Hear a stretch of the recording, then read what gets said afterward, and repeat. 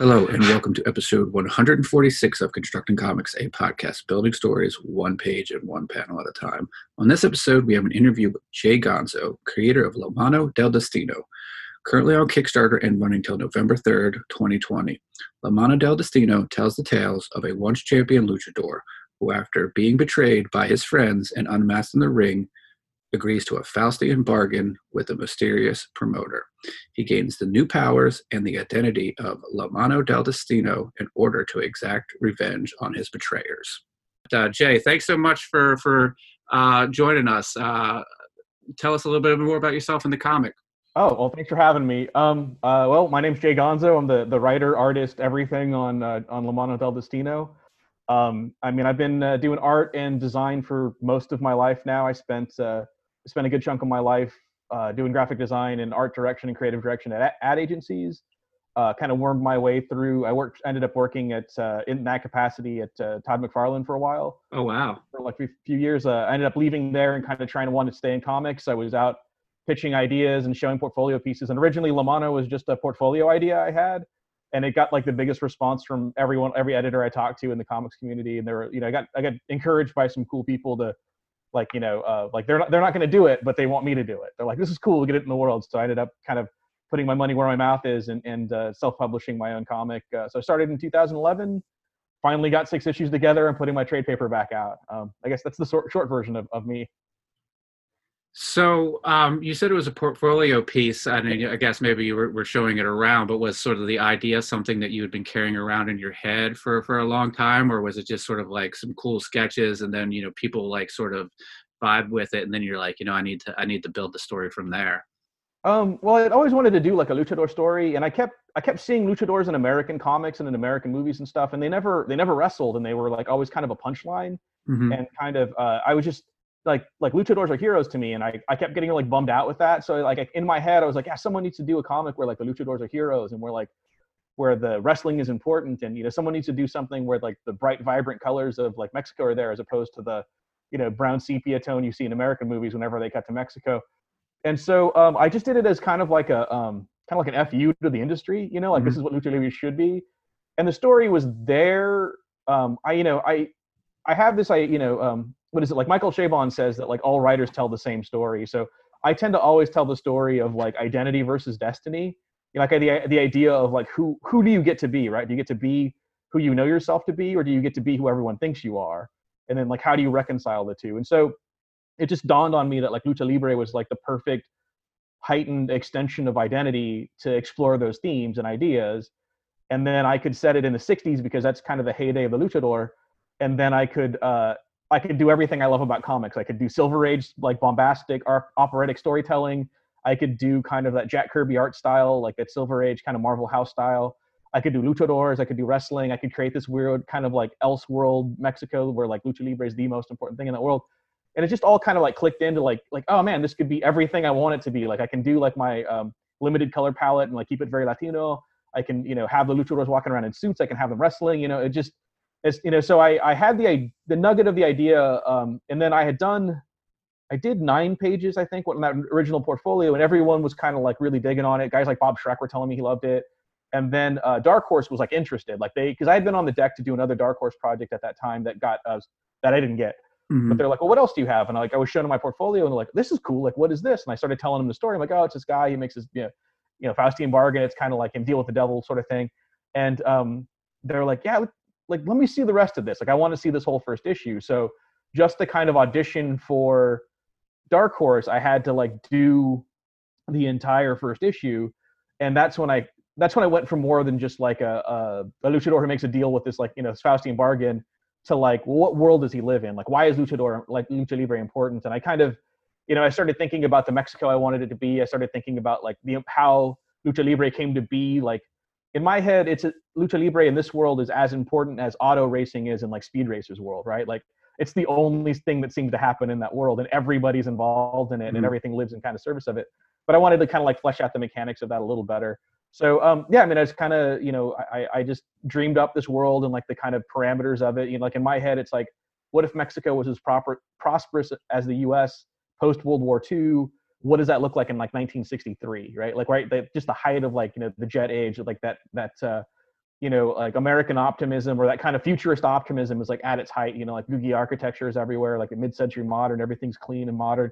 We were just in love with the idea of the future and modernity in a way that we don't embrace anymore. Like we're kind of nostalgia junkies these days, which is ironic because I'm doing a nostalgic view at futurism. So and then I started when it came time, Dark Horse ultimately passed. I shopped it to some other places that loved it. At that point they were like, this is cool. You really need to put this out. So then I was like, all right, well, how much does it cost to put a comic out? And I worked in advertising for, my whole life at that point. And I was just started I know printers, I know guys who can get this done. And I really wanted it to be on newsprint. So I had to turn a press on, do actual offset lithography because you can print digitally onto newsprint, but there's a fuser coat that just does away with the tactile aspect of it. So it's what's the point in being uncoated if it has a fuser coat? So I had enough. I raised the money. I put out the first issue and just doing this kind of faux vintage style, having the blacks overprint the color, employing all of these little limitations of 60s technology. Having the plates actually pick, so they're not solid coats of paint. You can see the picking in there. And the lack of even coating, and then that being multiplied against the black that's not quite 100%, and then having it be on tactile paper, and then you can smell the ink on there because it's absorption print, not evaporative print. So you just being able to hold this thing that it seems like a relic from a time that didn't exist, and it became kind of an afterthought. Not really. I mean, it was intentional, but then I'd realize I'm giving the reader an experience more than I'm just telling them a story, right? They can feel and smell it, and as opposed to just see and read it. So I just kind of, did the first issue. It was, I was in Diamond for the first one. I got kind of certified cool by them. But I actually, honestly, I came out the same time, they launched the New 52. So I just got crushed behind a sea of, Batman #1s and Superman #1s. And I was in there for issue 2 as well. I was in Diamond and they did everything they could to help me. And then I just didn't make the numbers. Then I just got sidetracked with having to, refigure out my distribution plan and then other gigs. Then that got me more work. So I had to do other gigs and I kept kind of coming back to it. And then finally, last year, I just made it my priority, to just, I'm doing the book, I'm finishing it, I got my issues out, I got the story arc out there, and now I'm collecting it. So I think it's a long way from your original question. No, but it was a great answer. So in 2011, you sort of sit down and you have this sort of conversation with Dark Horse. They pass, but you make issue 1.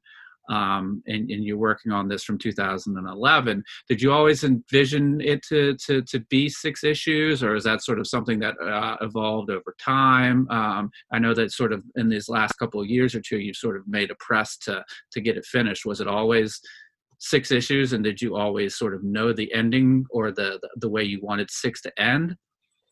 I knew where I wanted it to be, and I knew it was going to be 6 issues, and I knew that I wanted the last issue to be double sized because I just like that Silver Age kind of doing double sized issues. And I knew, so I knew where I knew what the beats were initially. When I pitched it to Dark Horse, I essentially pitched them the Hellboy model, right? That's kind of what they do. Is series. In my head, it was going to be several series of limited issues, so we're not beholden to getting an issue 13 or 16 out there out in the world. And I don't want to be Eric Larson doing, drawing issue 250. I mean, I'll draw a 250th issue of Lamano, but it's only going to be series 10, issue 6 or whatever it is. I'm not, I don't know. It's just easier. It's easier for my brain to digest if I'm just working toward a 6th issue. So I pitched them an arc, and part of my pitch was to give them the arc. So I gave them the whole first issue. I gave them the arc, and I broke out the story beats of all 6 issues. And when I started the story, I knew where it was going to end. I knew it had to happen. I knew, kind of what the twists were, and I knew kind of the order, that the broad beats of issue 1 is about him becoming, his debut as Lamano. Issue 2, you find out who he was before that. Issue 3 is going to be a little bit of a hiccup in his in his path.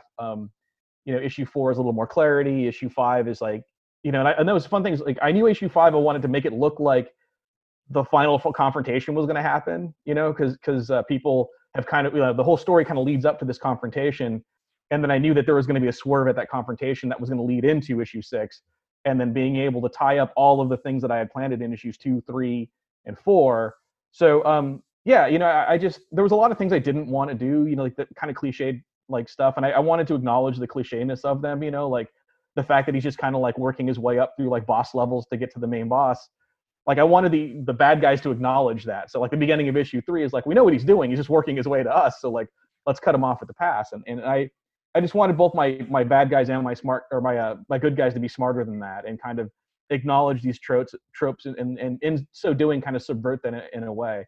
So yeah, I mean, I had a framework, but not like every panel worked out when I pitched the issue. I just kind of knew what I would tackle, and that's kind of the way I break down everything. Like I'd have the broad beats. Like even when I start the issue, I'm like, okay, this is where issue 1 ended, and this is where issue 3 began. So I know what I need to cover in issue 2, and then I know the story beats that I want to do, and I do like an outline where I just kind of like, well, here's where it starts, here's where it ends. I just leave a lot of space on the paper, and I'm like, well, I'd like to see this happen, I'd like to see that happen, and then I'll start drawing little arrows. I'm like, well, that should happen before this, and then maybe lead into that, and yada yada, and here's a good place for this, and so I ended up with a pretty good just like written outline that's like maybe a page or two of just jumbled notes, Mm-hmm.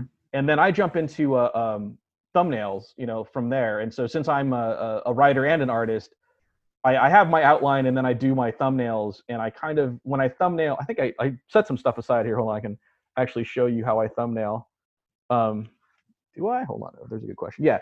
So when I thumbnail, I have these sheets of paper. I don't know if you can see this. Yeah, I can. So I've got all 22 pages like mapped out with the spreads together, right? So I can see how it's going to read and look. Mm-hmm. And so I will do like little, in the margins there, you can see all these like little notes and stuff that I have.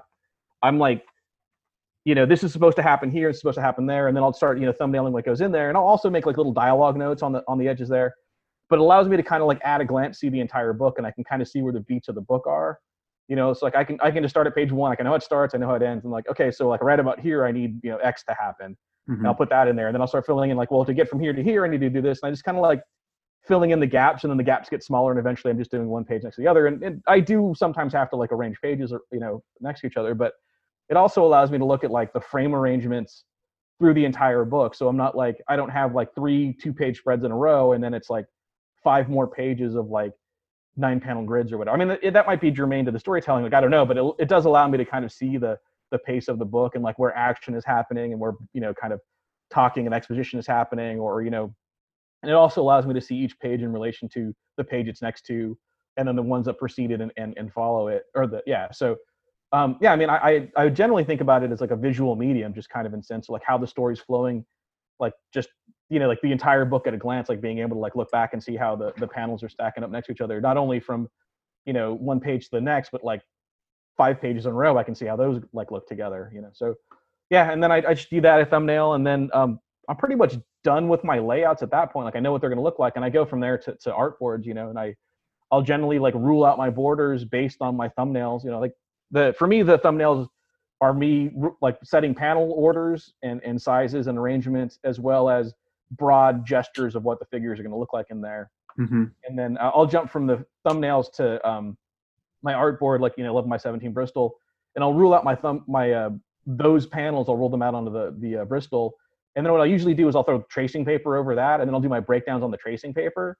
And that way, because a lot of times when you're doing breakdowns, like a panel will get away from you. You'll do most of it. Like, oh, that guy's just a little too low. With the tracing paper, I can just go ahead and finish him, cut that piece of tracing paper and scoot it up a little bit, and then tape it to another piece of tracing paper, and then do that. And that's like a leftover from my tattoo days. Like a lot of tattoo artists do a lot of work on tracing paper.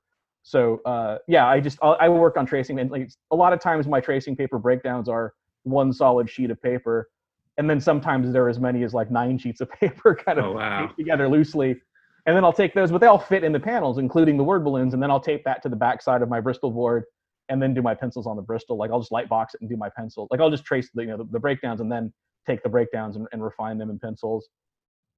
Yeah, so that's kind of how I end up my storytelling. I don't know, did I go too far in my process for you? No, I really enjoyed that. So it sounds like you working as both the writer and the artist. You're allowed to have yourself. You're giving yourself a little bit of freedom, sort of in that planning stage. You're saying this is where it starts. This is where it ends. You might figure out your midpoint and then some spots in between. Is a lot of discovery of how the story is going to go, sort of in that 1-page thumbnail sort of design, and then you're like, from there, you sort of have where's the most sort of discovery? Is it in the thumbnail stage or in that sort of breakdown stage?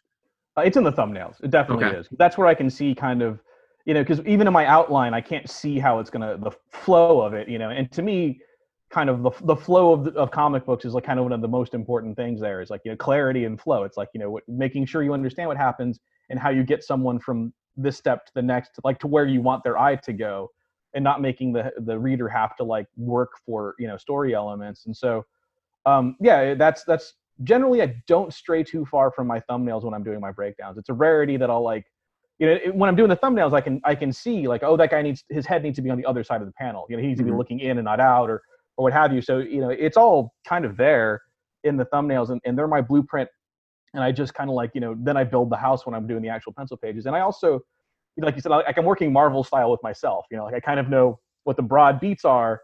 And then while I actually have to create all the between spaces, like, what I drew before will inform what I draw next. And I'll kind of see like, oh, it'd be kind of fun if I, did this, that, or the other thing, there's some opportunity there for me to surprise myself.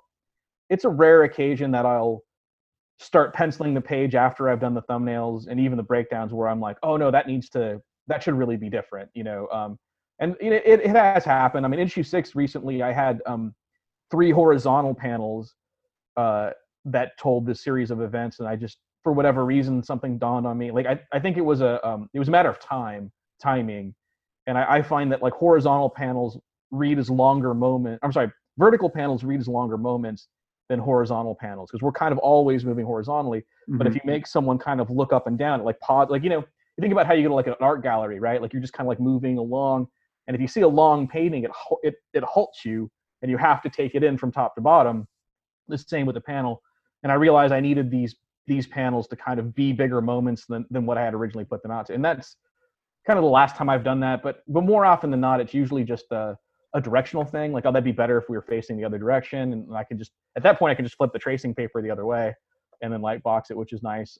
Sometimes it's just a mirror image like that. But yeah, it's the thumbnails are where the work is done. That's where I'm figuring it out. And then the that's the craft, I want to say. I guess that's a skill. Yeah, that's the skill, right? Is the thumbnails. The craft is, and the talent is the penciling. Cool. At that point, I'm just kind of like, doing, now I've gone from being the architect to being the builder. Like, I'm just going to do what the architect told me. Nice. So I just have one more question about this sort of aspect of the creation. One of the aspects of comic book storytelling is sort of either, that last panel or the page turn. And as you're sort of in that stage where you're designing, on occasion, I guess you said you're doing arrows and you're moving things around.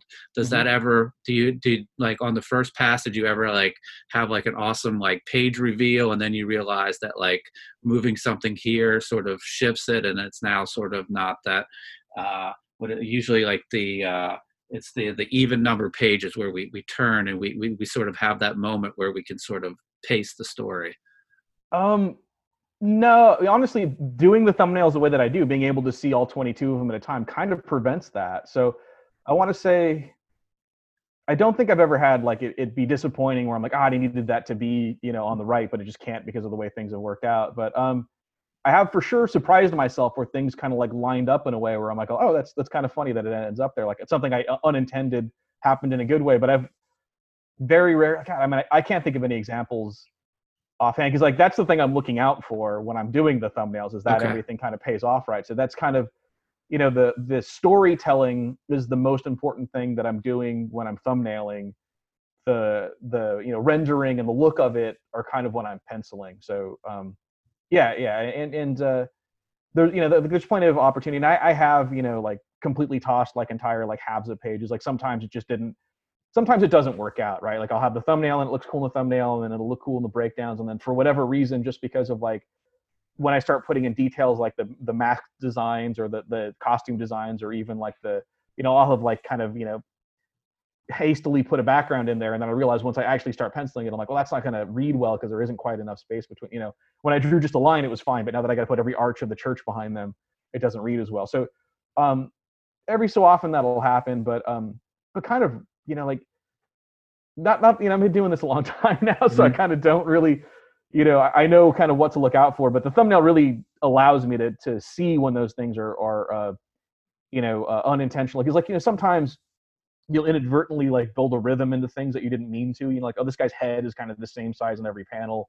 You know, I should get some variety on the shot. Like my angle, you know, the shot composition should have some variety, or maybe it should be the same. Like you know, there's always a reason to not do and do something. You know, people will tell you not to do this or that. But you know, you can see the kind of banality of like just having like, you know, the head being the same size, or it's like, oh, it's like over shoulder, over shoulder, over shoulder. Like maybe we should move the camera around or something to get some interest. So yeah, you know, it's just kind of whatever's in service of the story, and seeing, and it's all there in the thumbnails. Like that never it's never led me astray in a way that like was completely wrong, but it's usually just in like minor detail kind of stuff. So and then every so often just a dumb accident will happen where I realize when the page turn happens, these things actually line up. So or maybe I'll notice that they're close to lining up and I can kind of like, you know, nudge something, or, you know, that kind of works out. But yeah, it's only ever worked out for the better for me, like accidentally. I've never unintentionally screwed something up. That's not to say I haven't made mistakes, because there's plenty of typos in my book. So, you know. So from there, if I understand correctly, at this point, do you scan stuff and you start inking it digitally? Is that how the process works? Yeah. Now this gets into my lunatic process. So yeah, I scan in the pencils and I bring them into Illustrator, and I ink everything as vector art in Illustrator. I ink color and letter in Illustrator. So I use applied brush strokes and the pen tool and my mouse. Like I don't have a tablet. I don't have a Wacom. Like I use my mouse and the pen tool and you know, Bezier curves. And I basically just kind of like, you know, if I have a brush stroke, I point, you know, click on one end, I click on the other end, and I drag my curve to how it needs to be. Then I select the brush stroke that it needs to be. So if it's going to go thick to thin, or just kind of like have a little warble to it, or maybe it's like thin to thick to back to thin, just depending on the kind of like, you know, I've got just a library of custom brushes that I made that I know how they work. And so I'll apply that. I'll adjust the point size. And so it's pretty tedious, but the benefit of that is I get to keep all of my blacks as black. Like there's no white applied to it. It's just all just black layer, you know? And then I have all of my colors as a colored layer, and then all of my lettering sits above that.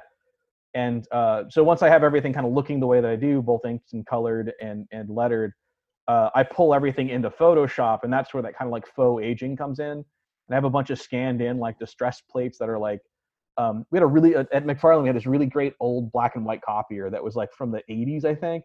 And if you just like, I just printed out like a bunch of small, almost black squares, like 99% blacks or something like, or 98s, you know, so there was like a little bit of like ink warble to them and stuff. Like it was inconsistent. And I printed out small, and I just blew them up on this crappy black and white copier, like, I don't know, a couple hundred times. And so I've got these really great, like picking and kind of like, you know, these holidays that, like, you know, tattooing, call them holidays, when they're like not quite black 100%. I've got a bunch of those scanned in, and I'll just apply one of those to the black layer. And so everything that's ink now has like this uneven ink. And then I do the same thing where I screen it out of the colored layer, and then I have scanned in distress pieces of paper, like old comic book paper that I've scanned in, a bunch of those. And I just have the ink multiply the paper, and then the black multiply the inks. And it gives it that kind of like, I basically digitally print it poorly, you know, which is what, you know, they used to do in you know, in the 60s for comic books. So yeah, like a little bit of like wobble to the plates and stuff and everything, you know. So rather than trying to use some kind of like hand filter, I'm doing everything kind of organically and custom, so that it has a lot more kind of like natural, like this is how it got screwed up in the process. You know, it takes a lot of work to make a comic look bad, which is kind of funny. And originally my printer thought it was a mistake. Like he was like, the first time we did issue 1, he had like circled all these areas. He's like, dude, we're trying to fix this. I don't know. I'm like, no, that's totally what it needs to look like. He was like beside himself, because now printers are so down with perfection and they want everything to be super crisp. And like, I have like one of my layers is like a slight multiply. It has a slight blur on it. So you get a little bit of like dot gain. There's like a tiny bit of like ink, you know, bleeding out into the paper kind of effect to it. And he was just trying to fix all of that. He's like, I don't know, man. And I'm like, no, this is like, it needs to look terrible. Like, this is perfect. Like it looks like it was in someone's back pocket for, you know, 10 years or whatever. So yeah, but yeah, that process of point and click and mouse, I'm pretty good at it. I can still ink a page a day, you know, like I can sometimes ink 2 or 3 pages in a day, depending on the complexity. And I can get an entire page done in a day, penciled, inked, colored, lettered, ready to go. If I really, like, if I don't have anything else to do that day. So, you know, and I think guys who do it traditionally, or who are doing it on you know, Cintiqs these days, or iPads or whatever, and most people are about a page a day is a good rate. So, you know, it's not good on my wrist, but it definitely, but it gives me the effect that I want. I think since then I've done a couple other projects. Like I did a book for Top Cow last year, and I did how was it? I did a 9-page story for Michael Kingston's Headlock this year, and both of those I actually, for the most part, I inked them by hand, just so I could work a little quicker. And the deadlines were kind of creeping up on me on those, and so inking stuff by hand, I can get like maybe 2 pages done in a day, like completely, like colored ink, art. But I do the same thing. I just take the inked in, and I apply the ink layer as like a channel to the distress plate layer, and then have it multiply. And then a lot of times when I do stuff by hand, like I won't. There's no reason for me to draw a circle anymore. You know what I mean? Like the computer will do it much better than me, using a template and then scanning it. Like there's all room for error there. If I need a perfect circle, like they'll do on the computer. A lot of times, like buildings, I'll do on the computer just because it's easier to set my perspectives and stuff. But I'm not using any of those like SketchUp kind of like things. Like I still will draw everything, because it's easier to get it to work right for me anyway. To have the pencils with the figures in there, draw my perspective lines in from there, and then just start using those to start, putting. And that also looks a little less mechanical if I kind of do it that way. So it's really backwards, and I'm sure there's easier ways to get similar results, but this is my method for now. Very cool. So you had mentioned about like doing 1 page a day, and I guess sort of at this stage when you've gone from the paper, the tracing paper to the computer, are you sort of do you concentrate on doing inks, colors, letters on that page, or do you sort of like get in a mindset where you're like an inking mindset and you just sort of like ink pages for a while, or does that just sort of as the mood takes you? No, I'm dumb. So here, let me see. I might have one of these too. Oh, here you go. So I don't know if you can see this. My little cards, like these are projects, and they've got little X's on them. Okay. And each column is a PICL.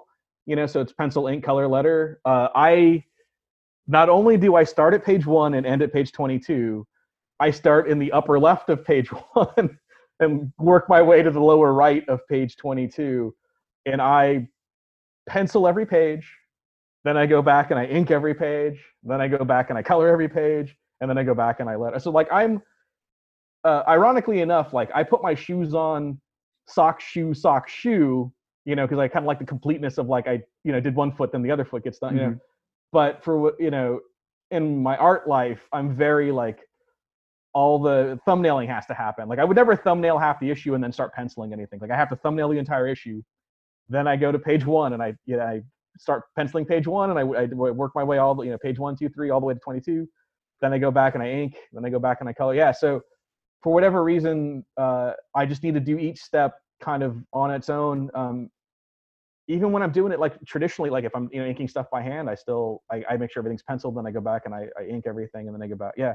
I don't know what that says about me or my personality, or I'm not the kind of guy who when I eat a meal, I don't eat like all of the steak and then all of the potatoes and all of that. Like I have some of everything. Mm-hmm. But yeah, for whatever reason, my art is very regimented in that way.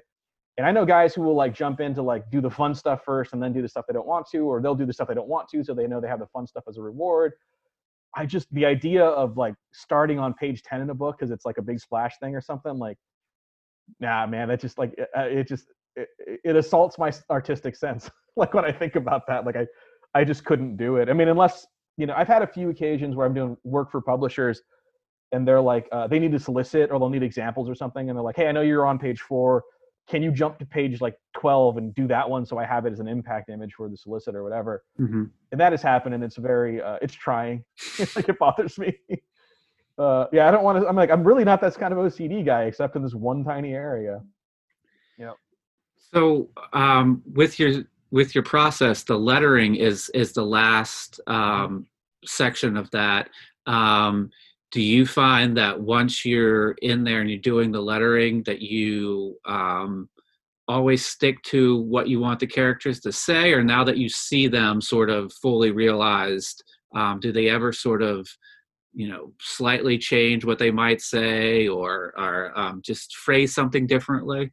Oh, the lettering is the most fluid part of it, because I make notes on what I kind of want them to say, and then I'll even on like my outline, I'll outline, like I'll put things I want them to say, but once they're drawn and in there, mostly I'm trying to figure out what do I have to say? Like, what have I not shown, right? Because I'm very like show, don't tell. Mm-hmm. The visual medium, right? The language should be there to kind of like complement and support, and not necessarily like it should never be the thing, right? Like, I don't think you should be able to like take the pictures out of a comic book and be able to read it just based on the word balloons. But I definitely think you should be able to take the word balloons off a comic book and be able to read it without the word balloons. And so, but you know, that's just me. Otherwise, write a book. You know what I mean? Like, Mm-hmm. you get spot illustrations on a book, like, you know, whatever. And then even the way they like fit in the word balloon, sometimes they'll just be like, oh man, if I could just get this a sentence or two shorter, it would fit better. Or maybe I need a better word for this because the you know, the ragging on the type doesn't look great. Like, if I could just get a bigger word for this or a smaller word for that, I could get it, you know, I could trim it in there. So I'm constantly, you know, my dialogue is like, you know, they're the darlings I'm totally fine killing. You know, I'll have a great line, but I just don't have the room to put it in a word balloon. And I've written entire pages and then looked at them when I've done coloring them and go like, man, that reads totally silent. Like, there's no reason for me to, you know, like a big example of that was issue 4 when he's working his way through the other minor championship belts to get to where he can take on the main bad guy. I had dialogue.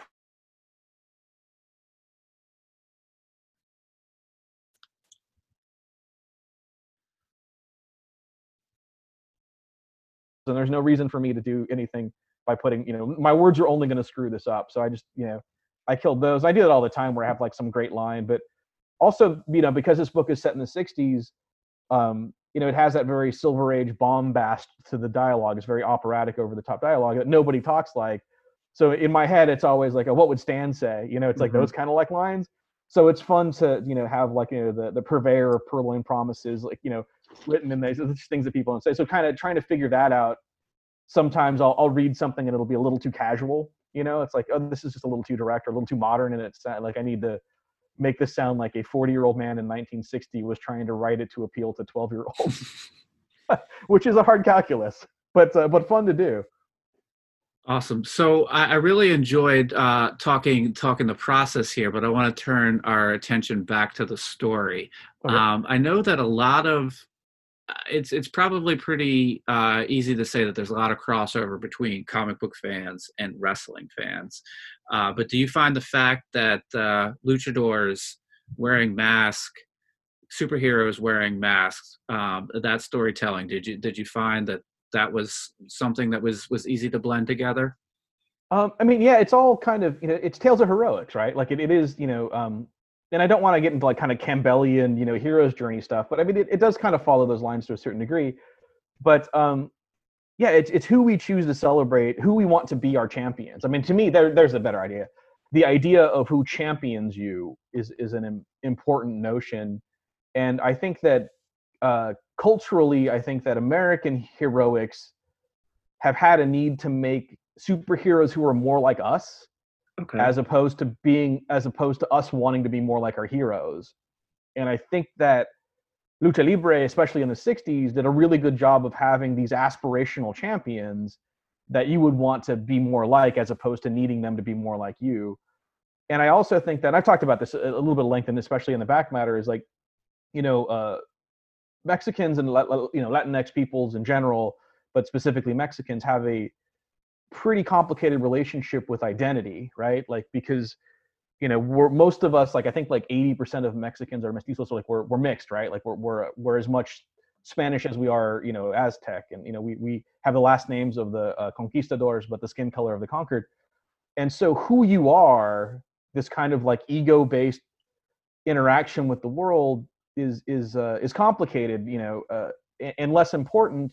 And so our heroes become what they do, right? So a guy like Zorro is masked and is hiding his nobility to be kind of, you know, to be this better, you know, to be a better effect in the world as opposed to a better person in the world. Mm-hmm. And the luchadors are people who have sacrificed their other ego just to be the mask, right? Like El Santo is the hero. Like Rodolfo Huerta Guzman is just a guy, you know what I mean? Like no, that guy doesn't do anything. So you know, it is defining yourself by what you do and not who you are. You know, American wrestling is very ego driven, right? I mean, so much so that there's like the smart marks here, the smarts, right? Guys who know the ins and outs of like these wrestlers' lives and their struggles, and everyone knows like the Hardy brothers, like kind of, you know, or the Hardy Boys, and they're like getting kicked out of the WWE and then having to kind of write their own ticket at Impact and then coming back, you know, and that's part of the narrative, but it is kind of an ego-driven, like what's happened to them personally, kind of like who they're about.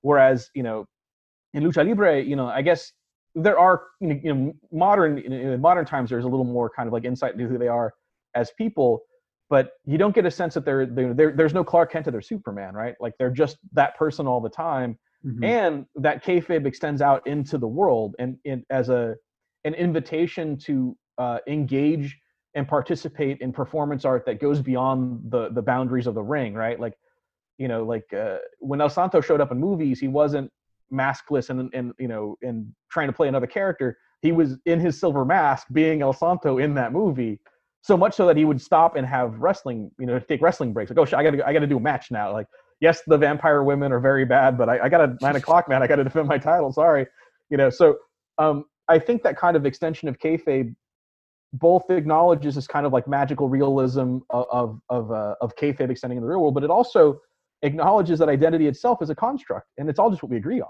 right? Like, it's just like, okay, like identity is BS, you know what I mean? So much so that we can have a dude in a mask and a suit walking through the supermarket and no one's going to say anything. And I think that kind of like, in its absurdity, in embracing the fiction, it sheds a light on the absurdity of reality, you know, in quotation marks, reality. So I think that that's an aspect of superhero comics that hasn't been explored fully and kind of can't in American comics because of the kind of like ego nature in which Americans kind of deal with their heroes, because they want to identify with, like, I want to know this guy's just as messed up as I am or has just as many problems. Like there's a weird relishment that, you know, that we relish those sorts of things. But I mean, it comes down to things like, it's a cultural thing. Like you can't teach or doesn't export because, you know, even the way that we speak, you know, Spanish is the verb first. Like what's being done is more important than who does it. That comes later. American English is subject predicate. Who does it precedes what is being done. Okay. And that, I mean, it's just the way that we're acculturated. Like we can't, you know, it's hard to transcend. And so I think kind of having those notions kind of inform the way that identity is approached and executed in this particular world, you know, kind of both highlights the kind of, you know, beauty of Lucha Libre, but it also kind of contrasts with the nature of the construction of heroism in American culture, I guess, is like my really high-minded way to say that. No, that was very. I enjoyed that, and that was we got deep there for a moment. Yeah, but I gotta say, honestly, it is dudes and mass beating on each other. Like, don't think that like at no point do you have a Claremont-esque dissertation being spouted at you. Like, I'm not Grant Morrison. Like, I'm not gonna explain, you know, what is his magic geometry thing that he loves so much, the spiral dynamics. Like, yeah, okay. There'll be no explanation of spiral dynamics in Lucha Libre. Like, my comic is just dudes in mask beating on each other. This is kind of the underpinnings of that and what my kind of ethos approach as I was creating it. But that's the foundations, man. Like, you know, the comic itself, that's the house on top. That's the fun thing you get to live in. So. Cool. So, you know, we touched a little bit about, you know, superheroes in comics and wrestling, you know, and something that they're both going to have in common is action. Mm-hmm. So when you were getting into the parts of the story where you know, where we're in the ring and we're wrestling, were you watching anything to sort of get moves? Because, you know, it's a style of fighting, you know, it's sort of like grappling, graceful, you know, jumping. It's, you know, if you think of like some of like the modern sort of like Daredevil Netflix fights where the guys like punch each other and they sort of take a moment to sort of gather their, you know, their breath after being hit. There's not a lot of that, you know, in this sort of wrestling. So were you watching matches to sort of get the feel of that? So I'm always watching matches, man. Yeah. So I listen to a couple of wrestling podcasts. I don't have, I haven't had like broadcast TV or like cable since the digital transition happened. Like all I had was a black and white antenna TV when the digital transition happened, and it was this tiny thing, and I wasn't about to pay $50 to watch the news and weather, you know. So I just gave up on TV. But recently, I've gotten more online services so I could watch some things. But what I would do was listen to wrestling podcasts, hear what kind of sounded cool, and then check them out, the highlights online. So in as much as I would watch, the occasional WWE match, I would watch a lot of like New Japan, which, Japanese wrestling is great. A lot of like, Lucha Underground highlights, and other like, CMLL and AAA, which are the two big leagues in Mexico for Lucha Libre. Okay. And like every so often, like, being in the Lucha Libre world, like it's a real small world. We all kind of like know each other. And so, people would be like, oh yeah, have you seen Phoenix when he was fighting in Mexico? So I'd go, like, I'd see a guy like a Lucha Underground and be like, where did that guy come from? And I would go back and watch his old matches. I also watched a lot of vintage matches because I wanted the fights to be a little more vintage, like kind of the move set that they did. I didn't want a lot of kind of, gimmicky stuff that's kind of new or stuff that, there is a little anachronistic wrestling. Like, it's not all period perfect 1965 wrestling, but I tried to keep it that way.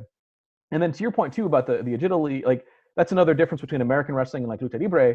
Again, the difference of like being about what you can do as opposed to who you are. American wrestling a lot of times is like imposition of will, right? It's like, it's about like slamming a guy, holding him and slamming him. And, Hulk Hogan's big finisher was the leg drop. You know what I mean? It's just him coming down on somebody. Whereas Lucha Libre, like, Mexicans we're not built that way. So like, we're not huge dudes who can throw each other. It was a lot of like leverage. It's a lot of agility. It's a lot of like, using someone's momentum against them. It's a lot of, it's a lot more about what you do and less about who you are, I guess, to simplify it.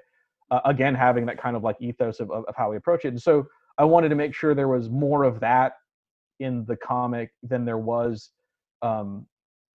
just straight up like, choke slams or leg drops. Like I definitely wanted more hurricanranas and planchas than I wanted choke slams for sure. So it was a consideration. And I also like, I choreographed each of the matches, like either with action figures or just kind of in my head. Like I never, wrestling is such a particular fandom that I knew I was inviting a critical eye like no other. You know what I mean? It's like, I think the only people worse than wrestling fans about wrestling being portrayed in other media are military people watching military on screen and in TV. You know what I mean? Like every military guy is like, you don't salute like that. He wouldn't have his cover on indoors. Like, well, guy like, I didn't want that, but to wrestling, you're like, oh, he would never hold a guy like that. Or that's not how you like, wait a minute, he was just on the other side. How would he be over here? Like, so I really just being a kind of a mark myself, like I really wanted wrestling that I enjoyed, and was dynamic and was kind of true to how like, and granted, like some of the hits are a little more brutal than you would get in a wrestling match, but I definitely wanted it to be as, in quotation marks, real as possible or as authentic. I guess, authenticity was probably the biggest watchword for me across everything. Like I wanted the Latino culture to be authentic. I wanted the Lucha Libre to be authentic. I wanted the ethos of the luchador to be authentic. So I wanted to be unassailable in my authenticity. Somebody came, I got a lot of people trying to correct my Spanish on it. Like, oh, shouldn't it be El Mano because it's like masculine? Like, that's La Mano. Like I have a Loteria card which has a La Mano on there. And I would just show them that. Like I'd send them a picture like, no, it's La Mano. It's always La Mano. Like if you walk into a bathroom, it's like los manos. Like it's always la. Like I don't know why. It's a weird break with tradition, but I knew I was inviting a lot of criticism, so I wanted to get it as right as possible. So yeah, definitely researched the heck out of it. Very cool. So this has been something that you've been working on for a while, and you've brought it to a close here with these 6 issues that you're kickstarting. Is there a world that you want to return to in the future, or do you want to sort of cap it and tell other stories? Well, okay. No, I have 3 other arcs I want to do. Okay. Well, I should say this. I know what the next arc is going to be, and I know what the last arc is going to be. I might just do those 3 arcs. There might be another 1 or 2 in between them. So I know how I want to end it. I know what definitely know what the next one is. So I'm gonna come back to him for sure, in this world for sure. In the meantime, while I'm doing this Kickstarter and kind of like, so the next thing I do, I'm going to try to not solicit or let people know it's out in the world until I've got at least half of it done, if not all of it. Like I kind of want to get to the point where I'm just like, look, it's done. Here's issue 1, 2 months from now, issue 2, it's kind of like, especially with the fan base I'm getting with the Kickstarter thus far and the fan base that I've kind of cultivated just kind of over the years of hand selling this at conventions. So at least 2 more arcs, or 2 6-issue arcs are going to happen. In the interim, though, the way that I set up the luchadors in this world, they're famous, right? Like they have a certain amount of fame, and so he's going to do things like make a movie there, and he's going to have like a he's going to have a newspaper comic strip about him, but those are going to be like, you know, the equivalent of like what the Spider-Man comic strip was in the newspaper compared to like the Spider-Man in the comics. You know, they're going to be like someone else's idea of what his adventures are. And so I want to build up a lot of this kind of metafiction, like, oh, this is the movie he starred in, and kind of produce a thing that shows like it's like either the comic book adaptation of the movie that he was in that never happened, you know. Like I want to do some of those as kind of like one-offs. So I'm going to do a couple of movies that he starred in. I have those planned out and started drawing on them, as well as a plan to possibly do a record with those, like a power record on those. Wow. I also have, if this Kickstarter funds enough, it might be a stretch goal, or it might be its own Kickstarter. It just depends on what happens next. But I'm definitely going to do a record, power. At least one of them is going to be a power record version, storybook and record, you know, voice acted, of the comic book, you know, full 12-inch by 12-inch comic book of the movies that he starred in. Also on Instagram, hold on, let me get the actual address on this. So on Instagram, I've started. I only have one up now, and I'm gonna start doing, now that the Kickstarter's happening. I'm gonna start doing more of these. I've got the newspaper strip, and it's just Destino_newspaper_strip is the Instagram handle. And there I'm gonna start doing his newspaper strip. But there, it's gonna be this kind of weird approximation of him. Again, it's like the Spider-Man strip versus the Spider-Man. Actually, he's got like 2 pet jaguars. In he lives in a penthouse, and he like has 2 pet jaguars, and he like fights crime and like works for the government. And the first story arc is going to be him against a jewel thief and stuff. And so what I wanted to was I want to create this kind of fiction within this fictional world, like, because this is ostensibly like you're reading the newspaper that exists in his world, and that's the comic strip from it. And so eventually, when I do that second arc of things, I want him to have to react to this metafiction, that like this idea that people have of him, because now that he's so famous, that he's a known quantity, I want him to like run into people who think like, you know, he has like, oh, how's Bruno and Francesca? He's like his pet jaguars. He's like, they're just in the comic strip. Like, that's not my real life. And, you know, like, oh, I saw you fight those, you know, that giant monster. He's like, that was the movie. Like, it's not me, you know? So like just him having to reconcile who the media portrays him as versus who he knows himself to be, kind of like, you know, the first arc is him kind of figuring out who he's going to be. And now the second arc is going to be him kind of like having to keep that together in the face of like a media that wants to start foisting things on who they think he should be, like who they want him to be. Again, it's that idea of like who you want your heroes to be. So, but I have to kind of, in the interim, like while I'm making the comic, I'm going to start putting these little bits of metafiction out there so that he has something to react to, like in the actual comic book. And then beyond that, so then that'll be 6 issues. I'll trade paperback that probably in a year or two. And then I have that last arc in mind. So depending on how kind of the metafiction stuff and the second arc do, I might just wrap it up with that third. I might be, you know, at this point, you know, it might be like, you know, 3 years from now, like I might just want to wrap it up and be like, okay, this will be the last one. You know, I'll be 50 at that point. I should probably, you know, like maybe move on to my next project. But hey, man, if it's doing well and and people are enjoying it, then, and I don't mind doing it until, you know, like hopefully I'll get like a countdown to the end of my life, and I can just be like, all right, this is the last story. Like, because I definitely know how I want it to end. So, yeah, that's something I had in mind even when I started this first issue, is like, well, you know, because it happens in the 60s, you know, he would be like a, you know, 90-year-old dude now. It's like, you know, he's not around, you know what I mean? Like, so I do have to kind of figure that, like, my old man Logan story, you know, version of LaManno, you know, like who he is and is a, you know, old man. So, yeah, and again, it's like kind of, you know, as I age, I start thinking about like, you know, who, you know, what is your legacy, right? Like, what do you leave behind? And so at some point he's going to have to start contemplating that. So, but now we're kind of in the beginning part of his life where he's figuring out, like, he's building that legacy, and then, you know, he'll try to shape it toward the end, I suppose. But yeah, definitely doing more of him, and those are my kind of big plans. But, you know, who knows, man? Like, Marvel could call me tomorrow and ask me to want to do, you know, on Spider-Man for 5 years. I'm like, I'll probably do Spider-Man for 5 years. So, I don't know. That's a lie. I mean, there was a point in my life where if the big companies had offered me work, I would have jumped on it just to have a steady gig. But like, this is kind of working out pretty well for me. So I don't really know. I don't really know what they have to offer me these days. You know what I mean? Like, other than a steady paycheck, like what is it really you're going to give me? So I'm perfectly content kind of doing my own thing these days.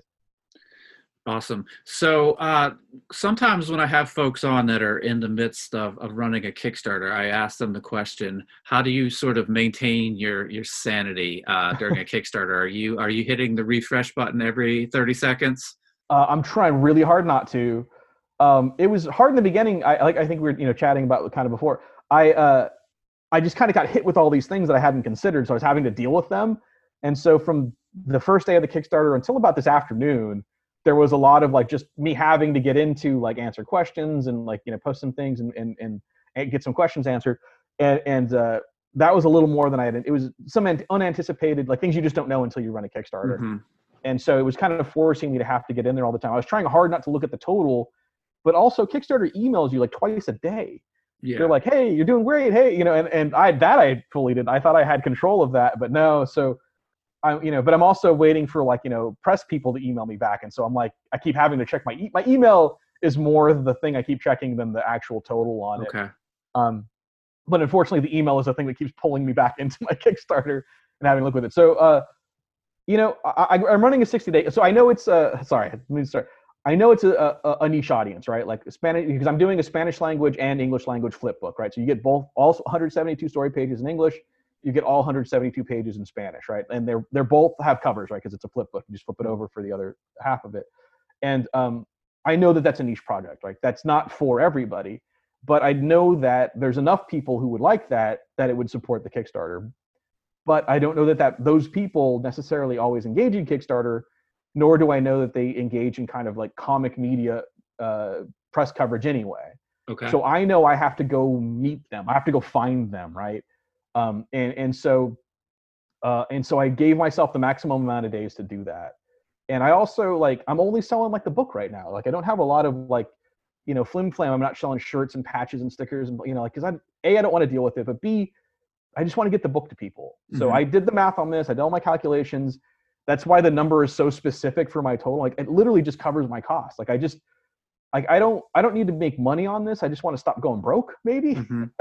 So yeah, I most of my time is kind of trying to find and inform the audience, and I'm sure that it's going to be a long road, and I know that it just every day it's just me trying to kind of get out to like more and more people I think would be interested in it, because what I found it shows and just in my dealings is like it has a certain kind of like secret handshake, right? Like I'm flying the flag and seeing who salutes, and it's like people who it's for just see it and go, oh, that, you know what I mean? And it's like, there's no sell there. Like, I don't need to, like, once I've caught someone's attention enough, once it resonates with them to catch their attention, for them to like see, hey, what is this? They want it. Mm-hmm. You know what I mean? And the people who just don't see it, I could never sell them a book. And so I'm not trying to get it in everyone's hands. I'm just trying to get it in the hands of the people who would appreciate it. And my, because I have to turn a press on and because it's 400 pages, my break-even point is like 800 units, and so I'm just trying to get to where 800 people get involved, and I don't think that's a crazy number. I've sold more than 6,500 copies of issue 1 over the years.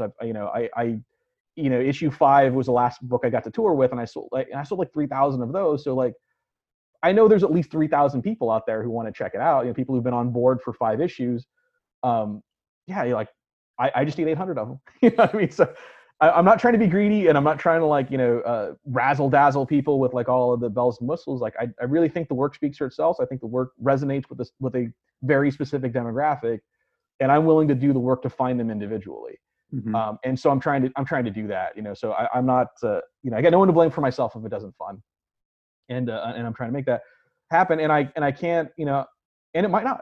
I'm like that's something I had to make peace with. Is just there were probably ways where I could have got someone else to pay for it or had, but I've been doing this on my own for so long, and I want it to be the specific, to me, it always needed to be in Spanish because it's Lucha Libre. Mm-hmm. And the conventional comic book wisdom is that, Spanish language comics don't sell. And my answer to that is like, I think Spanish language comic books just don't sell to the direct market. I don't think they don't sell.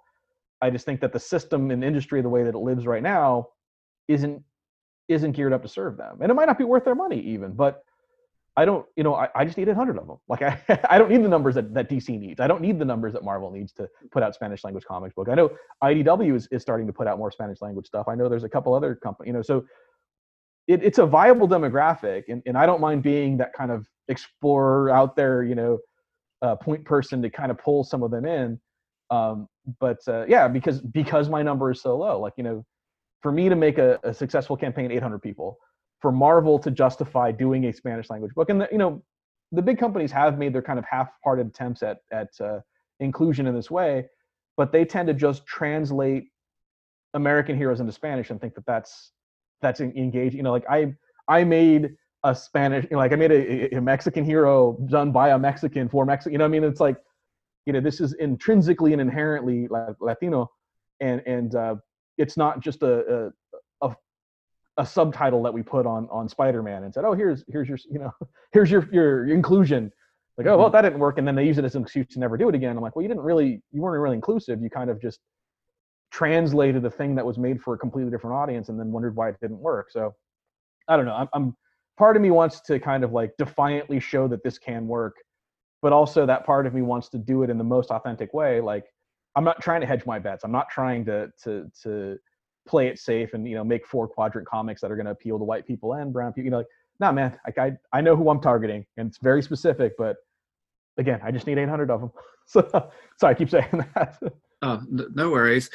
So Gonzo, this was excellent. I enjoyed the process talk and the story talk, and I've been able to see a preview of the book, and the back material was you know, really impressive.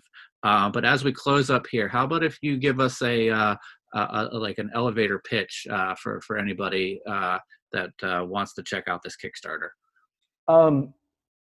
So, hey, man, my elevator pitch is always like, do you remember when comics were fun?